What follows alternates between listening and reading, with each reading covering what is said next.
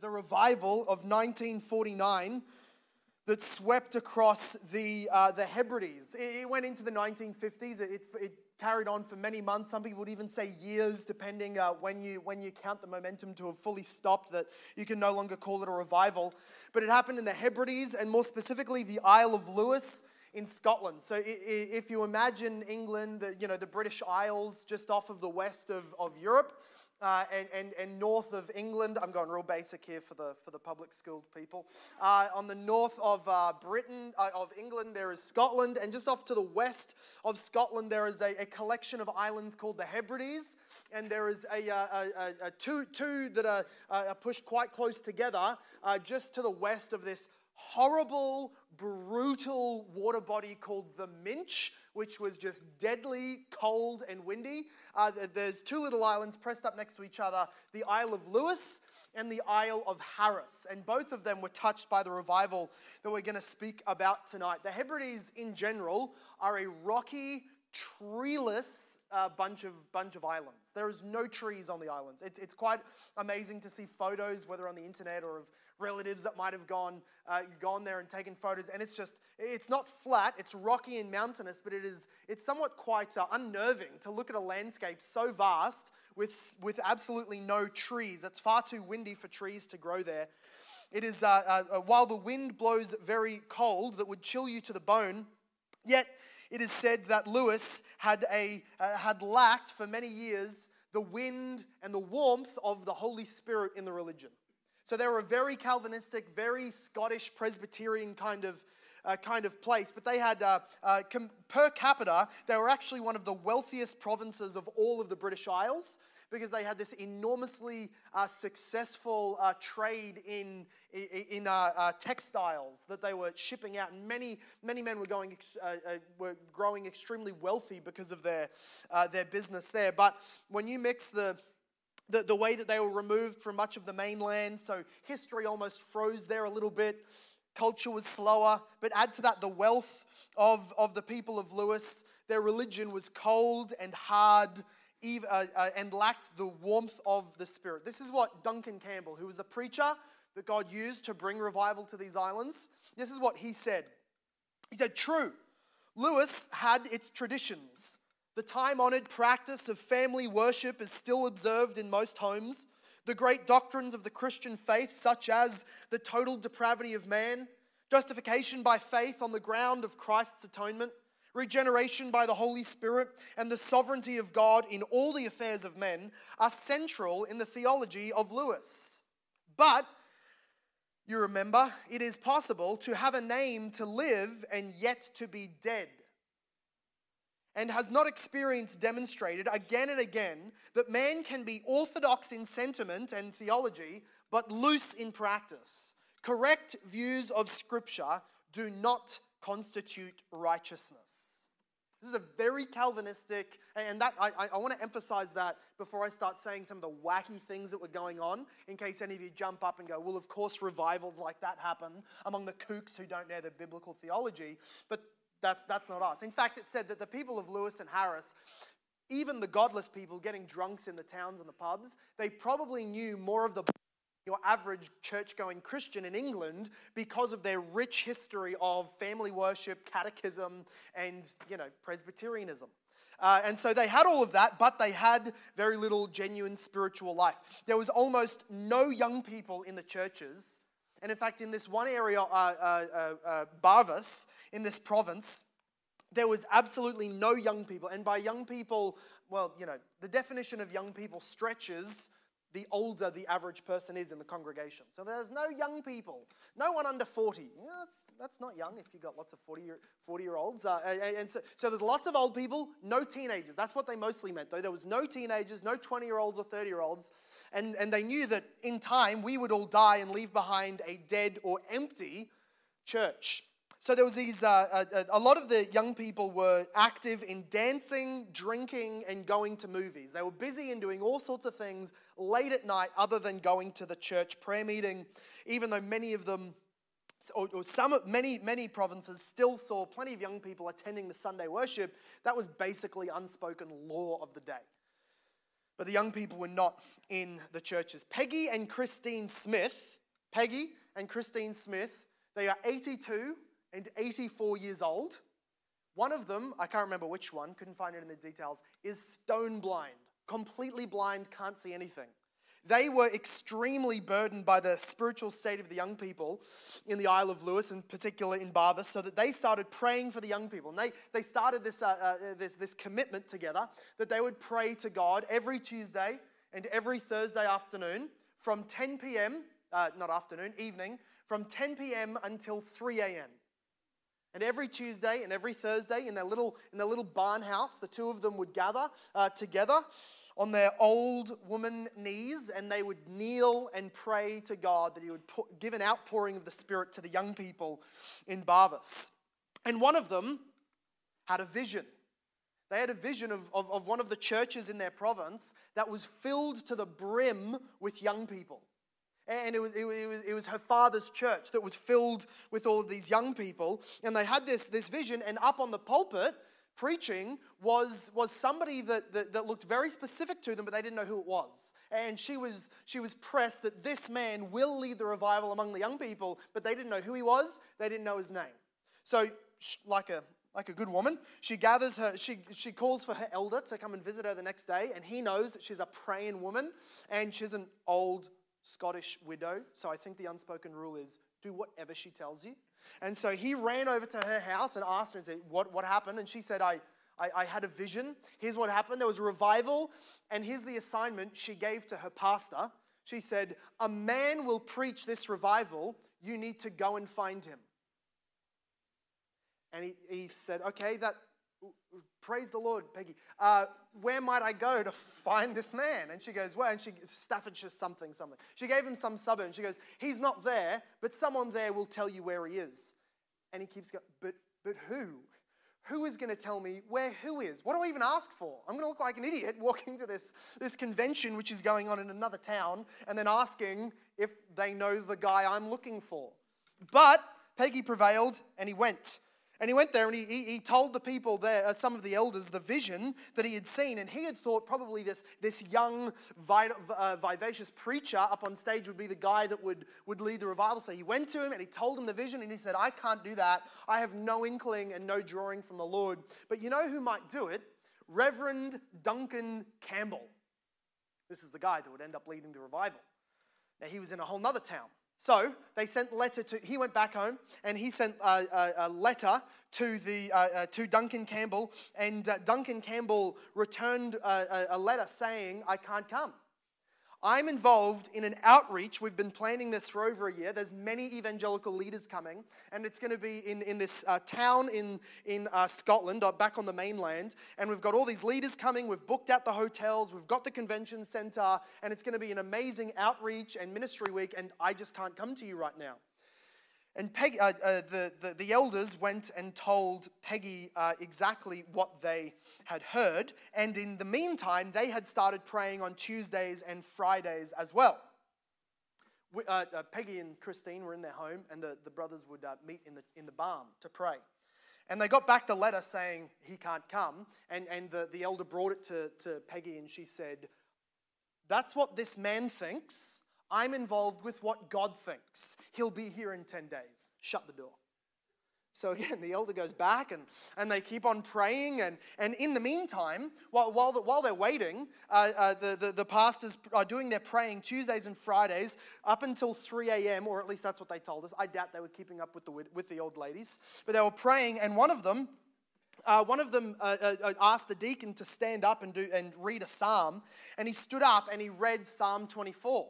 Which, if you know, is that psalm about calling who is worthy to walk up to the throne of God, to ascend the hill of the Lord. He who is clean of heart and he who has pure hands, only they may walk up. And he says, brothers, it seems a whole lot of humbug for us to be gathering together and praying like we are if we ourselves are not rightly relating to the Lord.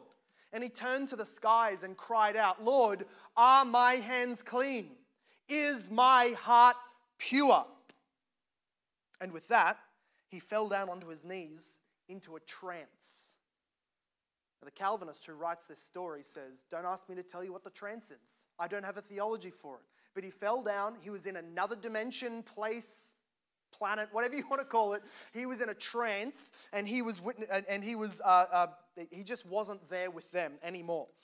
And right at that very moment, a cold, shivering wind seemed to have started from the building they were in, but swept through the entire town, rattling windows and causing quite a noise.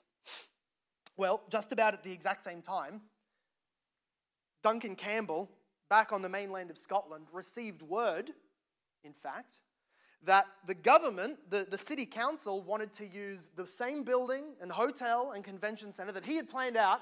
The government said, you're out, we have a government convention we need to run. And they cancelled all of Duncan Campbell's plans. It was all shot through. And he said, well, there you go. I guess that's the calling of the Lord. He jumped on a boat, and 10 days to the day, he arrived on the Isle of Lewis. Before he arrived, the day that it was cancelled, when that man fell into the trance late at night, I believe it was the Friday, and the wind swept through the whole town, it caused what they called a God consciousness.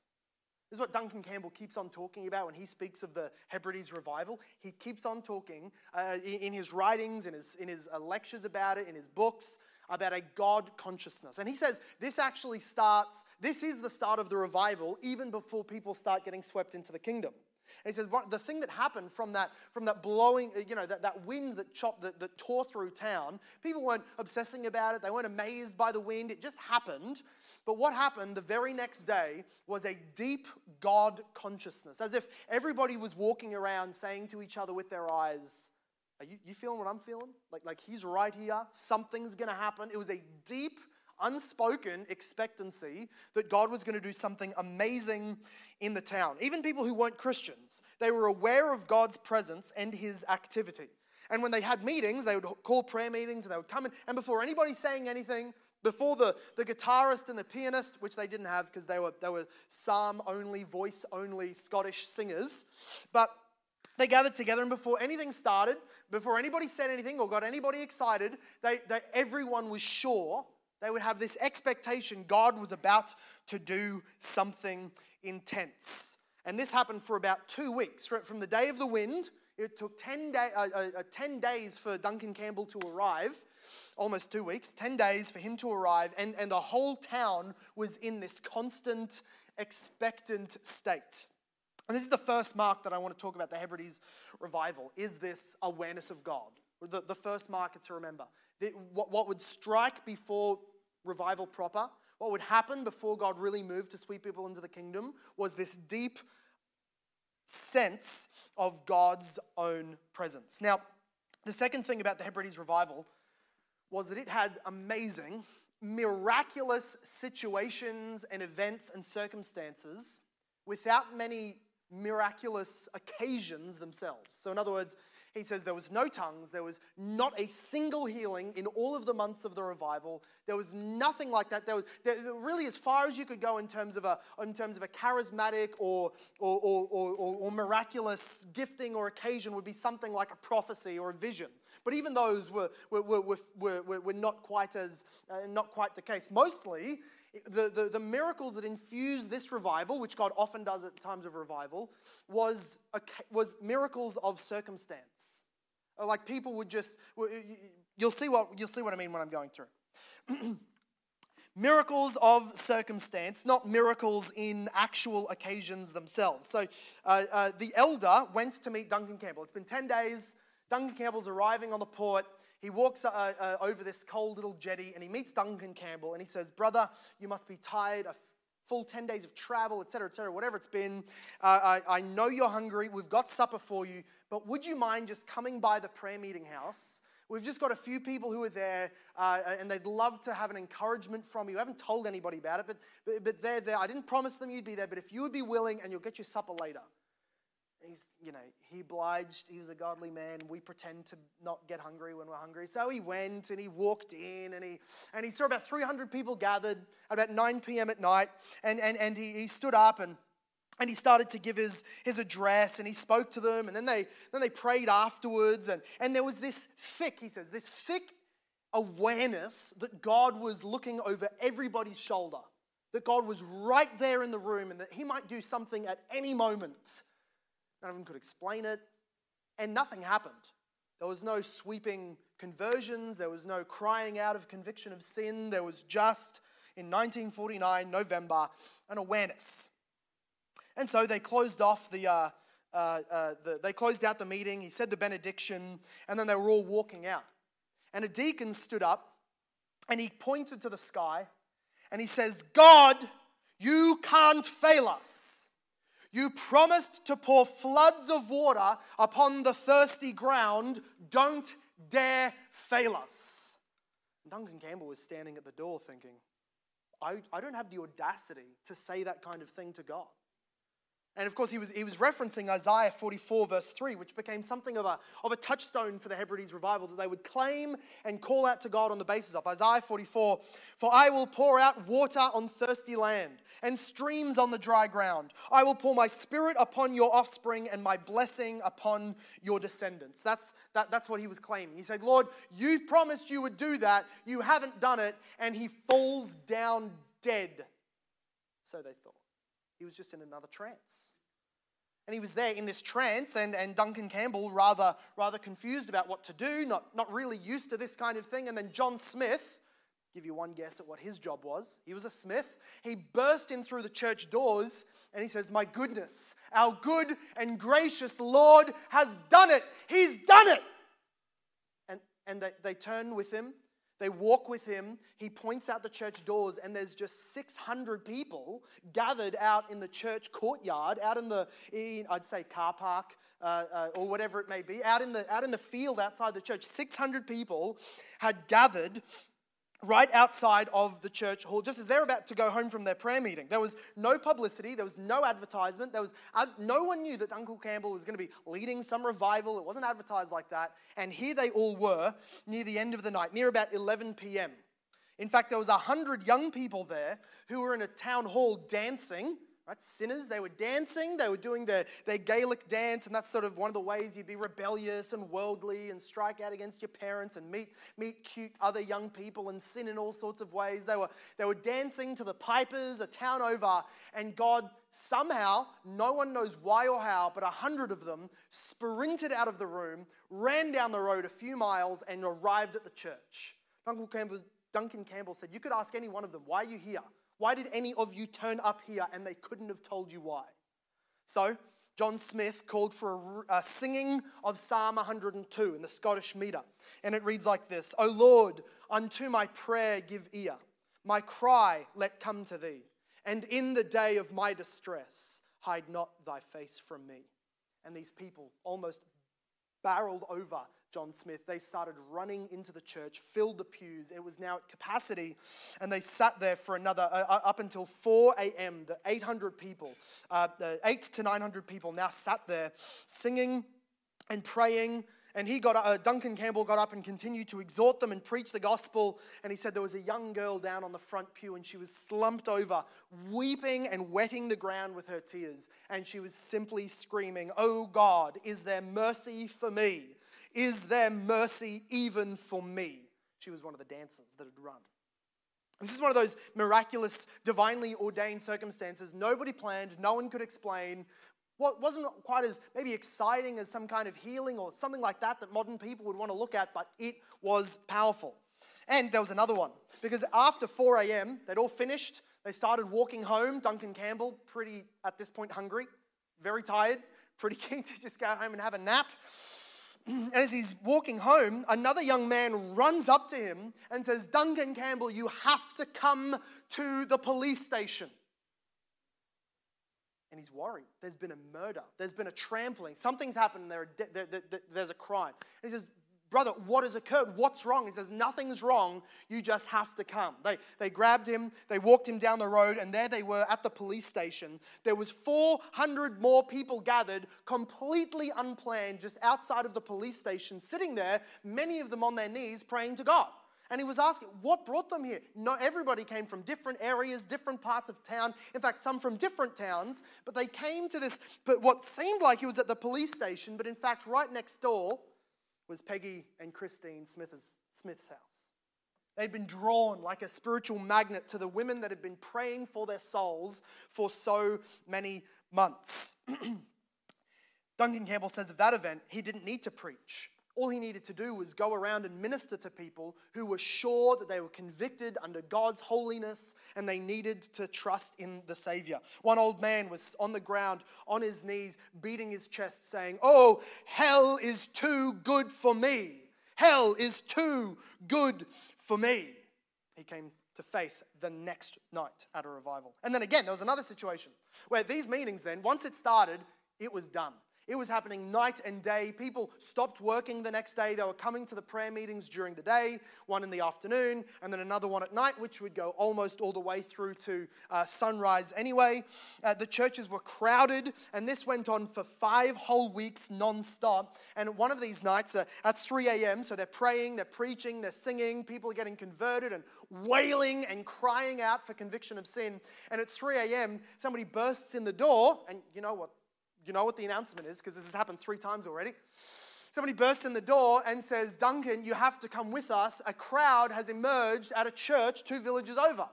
I think it was 15 miles away. That's correct. And so he got on the little carriage. The carriage. This is the 1950s. Some of you were born then. I know you weren't on horse-drawn carriages at the time. The van is what they got in. He jumped in a van and shooted 15 miles down the road, and there was a packed church at 3 a.m. They hadn't started earlier. They had just all gathered in the same moment, unguided except by God's Spirit, at 3 a.m. And there, 3:30 by the time he arrived, there was 1,000 people packed into this building. And Duncan Campbell preached for 2 hours straight, and he said he felt fine at the end of it. The whole time, people were wailing. People were crying. People were convicted over their sins. And then, as he was leaving that meeting, this guy just gets no meal breaks. As he's leaving that meeting, a messenger comes and grabs him and says, "You have to go over to the field. You have to go over to the field. A group of people have gathered, and they're screaming out under conviction of sin." And so he went over there to an even larger crowd that was just in the middle of this freezing cold 5 a.m. Field. He gets up on a little wood, a knoll, a little rock that he could find, and he starts preaching there. And of course, God pours out the same kind of thing. Miraculous circumstances by God's sovereign Spirit. Absolutely amazing.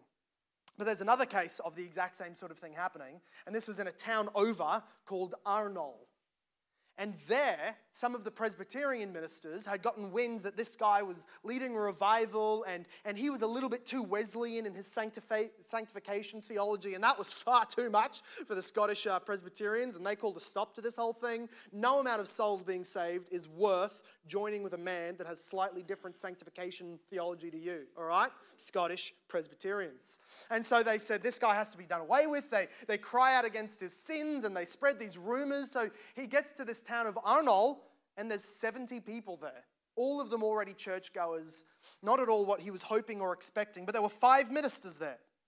And when they get there, they go into the house of a different John Smith. And in not John Smith's house, but John Smith's neighbor, who was a farmer, not a Christian himself, but he allowed them to go into his large stone barn. And so they go in there, and while they're in this large stone building, John Smith is asked to pray by Duncan Campbell. They're praying for much of the night. He says, "John, may you come up and pray?" John gets up, and as he prays for about half an hour, and then he pauses, and he looks up to God, and he says, "God, you are a covenant-keeping God. In this town, your honor is at stake.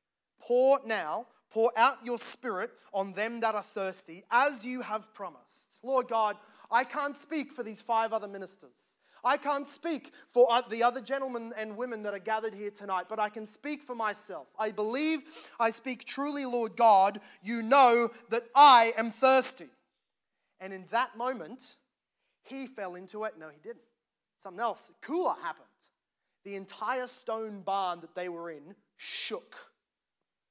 Duncan Campbell says in his book, he goes, "You want to know what I mean by shook? I mean shook." I have no other word for it. I don't know how it didn't fall down. I don't know how granite didn't split, being as brittle as it is, but jugs of water were falling off of the walls and smashing on the ground. The entire building shook. And he refers to Acts chapter 4, verse 31. When the disciples had prayed in Jerusalem. And when they had prayed, the place in which they were gathered together was shaken. And they were all filled with the Holy Spirit and continued to speak the word of God boldly. One of the deacons turns to Duncan Campbell and says, "An earth tremor, Duncan," as if he'd missed it. And Duncan says, "Yes, but I think something else." They didn't obsess over it. They didn't make a big deal out of it. They wrapped up the, not sure of what other dangers might come down onto their head. They wrapped up the meeting 2 a.m. They walk out into the town, and what they see is an entire town of people, all turned against them by their pastors. You're not allowed to go be a part of this revival. They looked, and it was as if a galaxy was being swallowed into a black hole. When I read the descriptions, that's what it sounds like. In the dark of night, 2 a.m., all of these lamps and lanterns from right across this flat area are all centering in on the church's meeting house. People were walking, awoken by probably not the shaking of the house. That was not altogether loud. It would not have been heard over the wind of the natural area, but they were walking, having been awoken by God's Spirit, and they all got to, the whole city was astir, and they were carrying chairs and stools, knocking on the church door. There was no one in it. They were knocking on the church door, crying out, "Is there room in the church for us?" So Duncan went in. He preached the gospel. Many were convicted of sins. People didn't go home until later that day. The work stopped in the entire town and city the next day, and spontaneous prayer meetings started happening in homes and in work sheds and in garages and on the sides of the road. He says the street became the anxious bench, became the altar where people would go and seek God. The minister of the parish said God seemed to be everywhere. They report later, a few years later, and say every single house in Arnold traces to those few weeks a conversion of somebody in their home. Every single house. And then in Barvis, back to the original area, one more miraculous meeting. After one of the Sunday services had finished, the congregants sort of did a Hope Reformed Baptist Church number, and they all just stood outside talking about the Lord for far too long. And they sat there and they were talking and they were chatting about the goodness of the Lord. And then one young man just took to the stage and he cried out and he prayed to God and then fell into a trance. And then everybody, still out in the foyer sort of area and out on the steps of the church, they all ran back in and many people started crying out in conviction of sin and crying for mercy of Jesus Christ. And then the occasion says, until the early hours of the morning. But this is a morning service. They're finishing around maybe 10, 11, and then hanging around, maybe they hung around till 12, and then they're there until the early hours of the next morning. This is nearly a 24-hour move of God. There was people gathering everywhere. This is what Duncan says. In all parts of town, people were gathering, praying, and being convicted of sin. There was a moving scene, some weeping in sorrow, some in distress, others filled with the joy and love in their hearts, falling upon their knees, conscious only of the presence and power of God who had come in revival blessing. And during this all night, all afternoon, all night, almost all morning meeting, there's two men who were in there who were pipers. Now, the way you can look at people and know that they're pipers is that they would be dressed in traditional Scottish piper regalia. That would be a sash, crests and mottos across their chest. They would be in a kilt. They would have that massive hat on, their boots, even swords across their belt. This is the full piper regalia. Maybe carrying their bagpipes. Maybe that was still in the van. But these two men came in who were pipers because they had been heading over to the other part of town in Callaway in order to lead the young people in a dance on a Sabbath. These were sinners. These were men that were intent on breaking the Sabbath keeping of the Lord, who were intent on leading young people into sin. And they were there, and the pastor in Barvis saw them the pastor of the town over, that they were going to lead their dance, that pastor was actually in Barvis helping out with this all-day prayer meeting because he heard about it and traveled over. And while he's there, he sees these pipers and he talks to them and he finds out where they were going, and they were at the back of the church crying to God for mercy. And so he says to his wife, well, obviously there's a town hall filled with young people currently dancing and they have no music. Let's go fill the void and tell them what has been happening here. And so him and his wife hop in the car, they drive over, and they get to the place where all of the young people were dancing, and this is the parish minister. This is the guy that tries to evangelize them. This is the guy who's been telling them year in, year out, stop your Sabbath breaking, stop dancing, get holy, get saved. And he walks in, and the room goes silent. Walks up, and he takes the stage, and he says, I know that you're currently out of a piper. I'll tell you that the two pipers destined for this party are calling out to God for mercy in the next town over of Barvis, and I'm here to tell you that the gates of mercy are swung open for you as well. And some of them were very uncomfortable with his being there, and he said, this just wouldn't work today.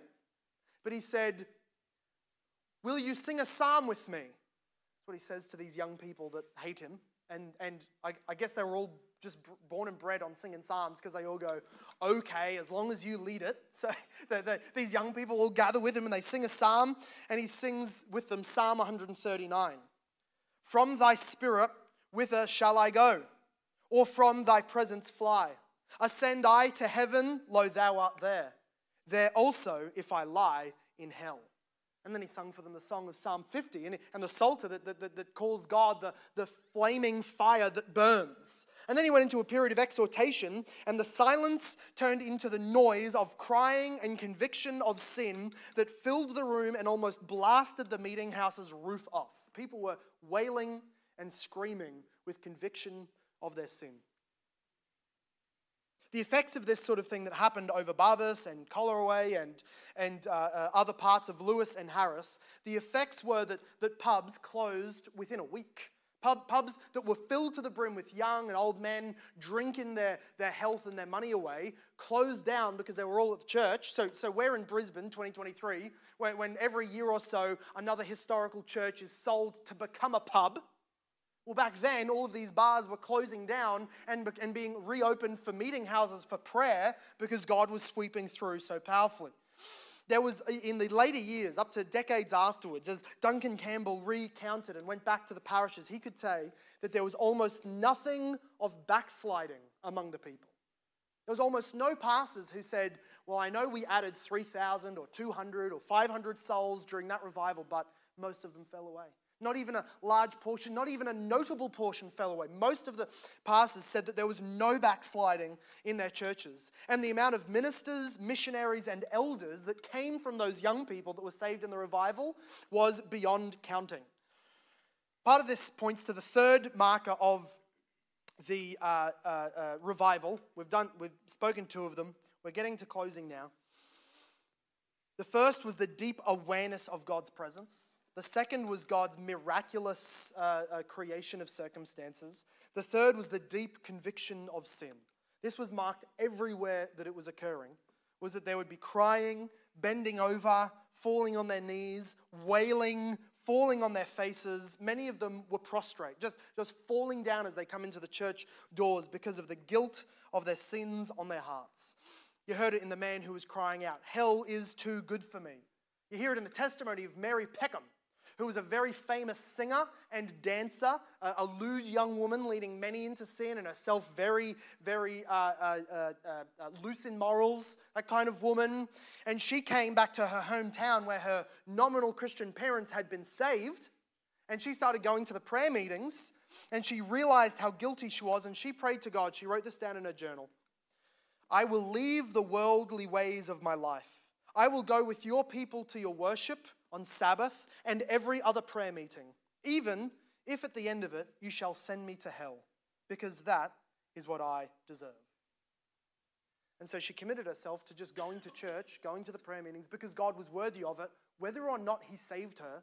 But God did end up saving her at a prayer meeting.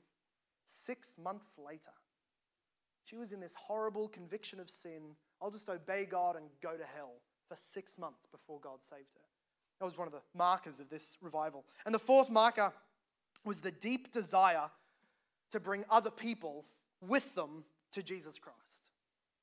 There was this young man, Donald, who was saved at one of in fact, he was saved during one of the revival nights, but on a different island where there was no revival happening. The Spirit broke out, there was all this conviction, and then multiple people in a town on a different island got convicted of their sins and saved in the moment, and then gathered together, told their stories, then wrote to Duncan Campbell, and then he came over and visited them. So there wasn't even human agency in some of these conversions. But this young man, Donald, it was said that there was more people saved by his witness and prayers, because he would go to all of these prayer meetings and whatnot. He would minister to people and walk around and pray with people and go to houses that people haven't rocked up from yet, knock on their doors, drag them out to the meeting.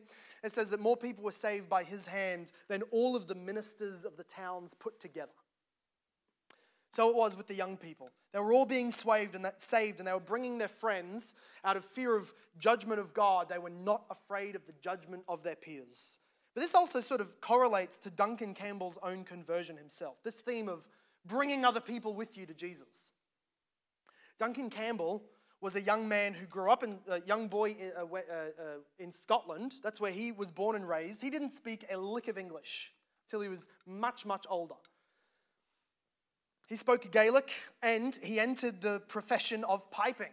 So he was a piper at a large party one day on a Sunday, no less, and he was leading these people in a tune that reminded him of a psalm that they had sung at church many years before. And in his heart and in his mind, he was convicted of his sin, and he put down his pipes and he walked off stage. And the other piping band members were saying, "Duncan, are you okay? We're in the middle of a concert." And he said, I'm well in body, but not of soul. And he just started walking home. And as he's walking home, he passes his father and mother's church, and he sees the light on. And so he goes up and he peers in through the keyhole, and he can see his father on his knees in a prayer meeting in the church. So he walks in, and he said it would have been a ridiculous sight. Full piper regalia, walking into a 10-person prayer meeting in the middle of the night. And he walks up and he sits down next to his father. And he says, "Father, I'm convicted of sin." And his father turns to him and says, "I know, son, I'm praying." And he listens in, and his father just continues to plead the Lord that he would save his son. His father knew he would do that. And then he went home and he found his mother, who was unable to attend the prayer meeting because she had guests, cousins coming out of town. And so she was on the kitchen floor praying for her son as well. He walked in, he overheard her, he told her what had happened to him and said, "I need to seek Jesus tonight." And she said, "Well, a cousin is sleeping in your bed upstairs," always the way it is, "so you need to go out to the barn, go and seek Jesus in the barn." And so he went out to the barn, he got on his knees, he prayed, and God saved him. But he said that his whole life Christian life was a losing battle with sin. He just lived in Romans 7, never got into Romans 8, he said. He was struggling with the lost battle against sin his whole life. And one day he was in 1918 in the final British charge, cavalry charge in I believe it was France. In 1918 he was in the First World War. And he was representing his country and his Commonwealth, and he was on the cavalry riding into what he said was German machine gun fire. He said it's a fearful thing to know you're about to meet God at the face of a machine gun. 600 rounds per minute being fired at you. And he was knocked off of his horse because of a large bullet that struck him in his midsection, and he fell down onto the ground, having just been mowed down with his brothers. He was laying in this piles of dead Scotsmen. And as he lay there bleeding, he was crying out to God, in his heart, he was crying out to God with not the conviction that he would go to hell, but the conviction that he would be bringing no one else with him to Jesus. And he thought of the hymn that he knew as a child that said, "Must I empty-handed go? Must I meet my Savior so? Not one soul with which to greet him? Must I empty-handed go?" And as he lay there bleeding, he heard the trumpet that he thought was taking him to heaven, but it was Canadians. They don't take people to heaven. the Canadian cavalry was coming up behind the Scottish cavalry, and as they rode through, they wiped out the rest of the Germans, but on the way through, this was the mercy, one of the Canadians' horses trampled on Duncan Campbell's back as he was face down in the mud, and he let out this horrible groan. He wore the scars of it his entire life, but he let out this groan as all the wind was pushed out of his lungs. Ugh! And then, because the Canadian heard that, dead people don't usually make that noise. He thought he rode over a dead Scot. It was a living Scot. And so he came back after he killed the Germans and he knelt down and he found, in the mess and the mud and the blood of the wolf of the battlefield, he found Duncan Campbell bleeding. He lifted him up. He put him on the back of his horse. And Duncan felt as he was riding, he thought he would see the Lord any moment, praying just for the mercy to have a long enough life after this to bring one sinner with him to Jesus. As he got pulled off of the Canadian horse and put into the medical bay, they started packing his wounds and helping keep him and rehydrating him, and he was keeping with it just enough to be able to sing softly in Gaelic, because he still didn't know English, singing in Gaelic one of the old hymns that he had learned as a child. And there were Canadian men in the medical bay just next to him who didn't understand Gaelic, but knew the tune and started humming and singing to themselves that song, and 7 of them were struck down to their knees with conviction of sin and were saved. And they came into his little bay after the doctors were gone and said, "Brother, do you speak any English? We want to hear more about Jesus." God answered his prayer right then, and then he went on to use him as one of the leaders of a great revival that would sweep across the Isles of Lewis and Scotland. One of the big lessons to take out of the whole revival that we learn here is that God does revival. No human being does. There's nothing that churches can plan, do, put instrumentation together, no amount of agency, organization, advertising, gifts, or charisma. If God's not in it, there will be no revival. But if God is in it, then the lack of those things means absolutely nothing. He can do whatever he wants at any single moment. What is left to people to do then is pray. Just pray that God would do it and that he would overcome every obstacle. Duncan Campbell says one of the lessons from Arnall in Scotland that came out was that nothing lays out of the reach of prayer unless it lays out of the bounds of God's will. But as long as God wills it, prayer can see it happen. That is what I want us to think of, and think not just hear a great story of bygone eras, but rather think at any moment, at any time that God's people decide to be faithful enough with the privilege and tool of prayer that he's given to us, that we would call on him according to his covenant promises. God, you gave your Son to the world. We are a people that abide in you in reliance and that preach your word by expounding your gospel. We therefore call on you to fulfill what you said in John 3.